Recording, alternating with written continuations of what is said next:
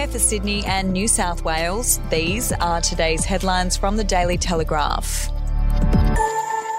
Dominic Perrottet's bid for sweeping poker machine reform has been given a boost after the loudest industry voice opposing a cashless gaming card was fired over comments invoking the Premier's Catholic faith. Club's New South Wales CEO Josh Landis was fired yesterday afternoon, hours after he was forced to apologise for suggesting Miss Perrottet was driven by his Catholic gut in pursuing a cashless gaming card. If you would like to read more on that story today, you can take out a subscription to the Daily Telegraph at dailytelegraph.com.au or download the app at your app store.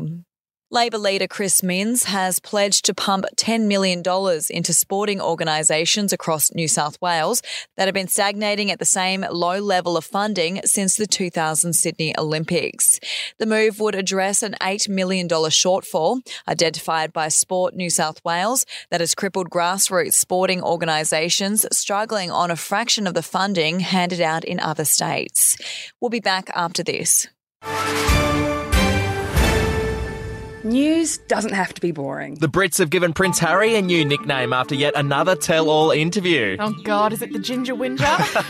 Let the team at news.com.au get you up to speed each day with their podcast, From the Newsroom. A couple were busted joining the Mile High Club. Well, I guess they can't fly Virgin anymore. Politics, sport, red carpets, royals. Get all the goss in just a few minutes. Follow From the Newsroom wherever you get your podcast from.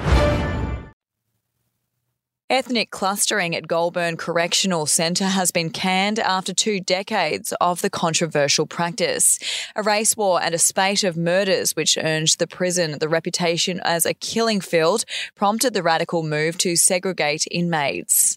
Until December last year, the wedge-shaped yards inside the 155-year-old prison complex were known by the ethnicity of the inmates: the Aboriginal yard, the Asian yard, the Aussie yard.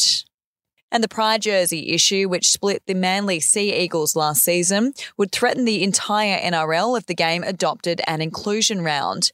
Half the coaches involved in an exclusive Daily Telegraph poll said the NRL should not follow other sports in introducing a Pride round. Only 33% were in favour of a Pride round coming to fruition, while 17% declined to answer.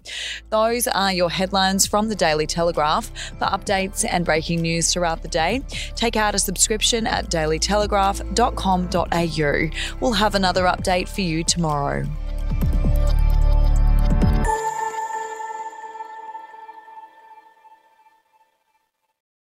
Australian history is full of colourful but forgotten characters, from alleyway gangsters to Cold War spies and eccentric entrepreneurs. There are hundreds of incredible stories of adventurous Aussies that never make it into our history books. Each week I talk to some of the country's greatest history authors, sleuths and yarn spinners to uncover the untold stories of some of our most interesting and offbeat ancestors. The show, In Black and White, can be found wherever you get your podcasts.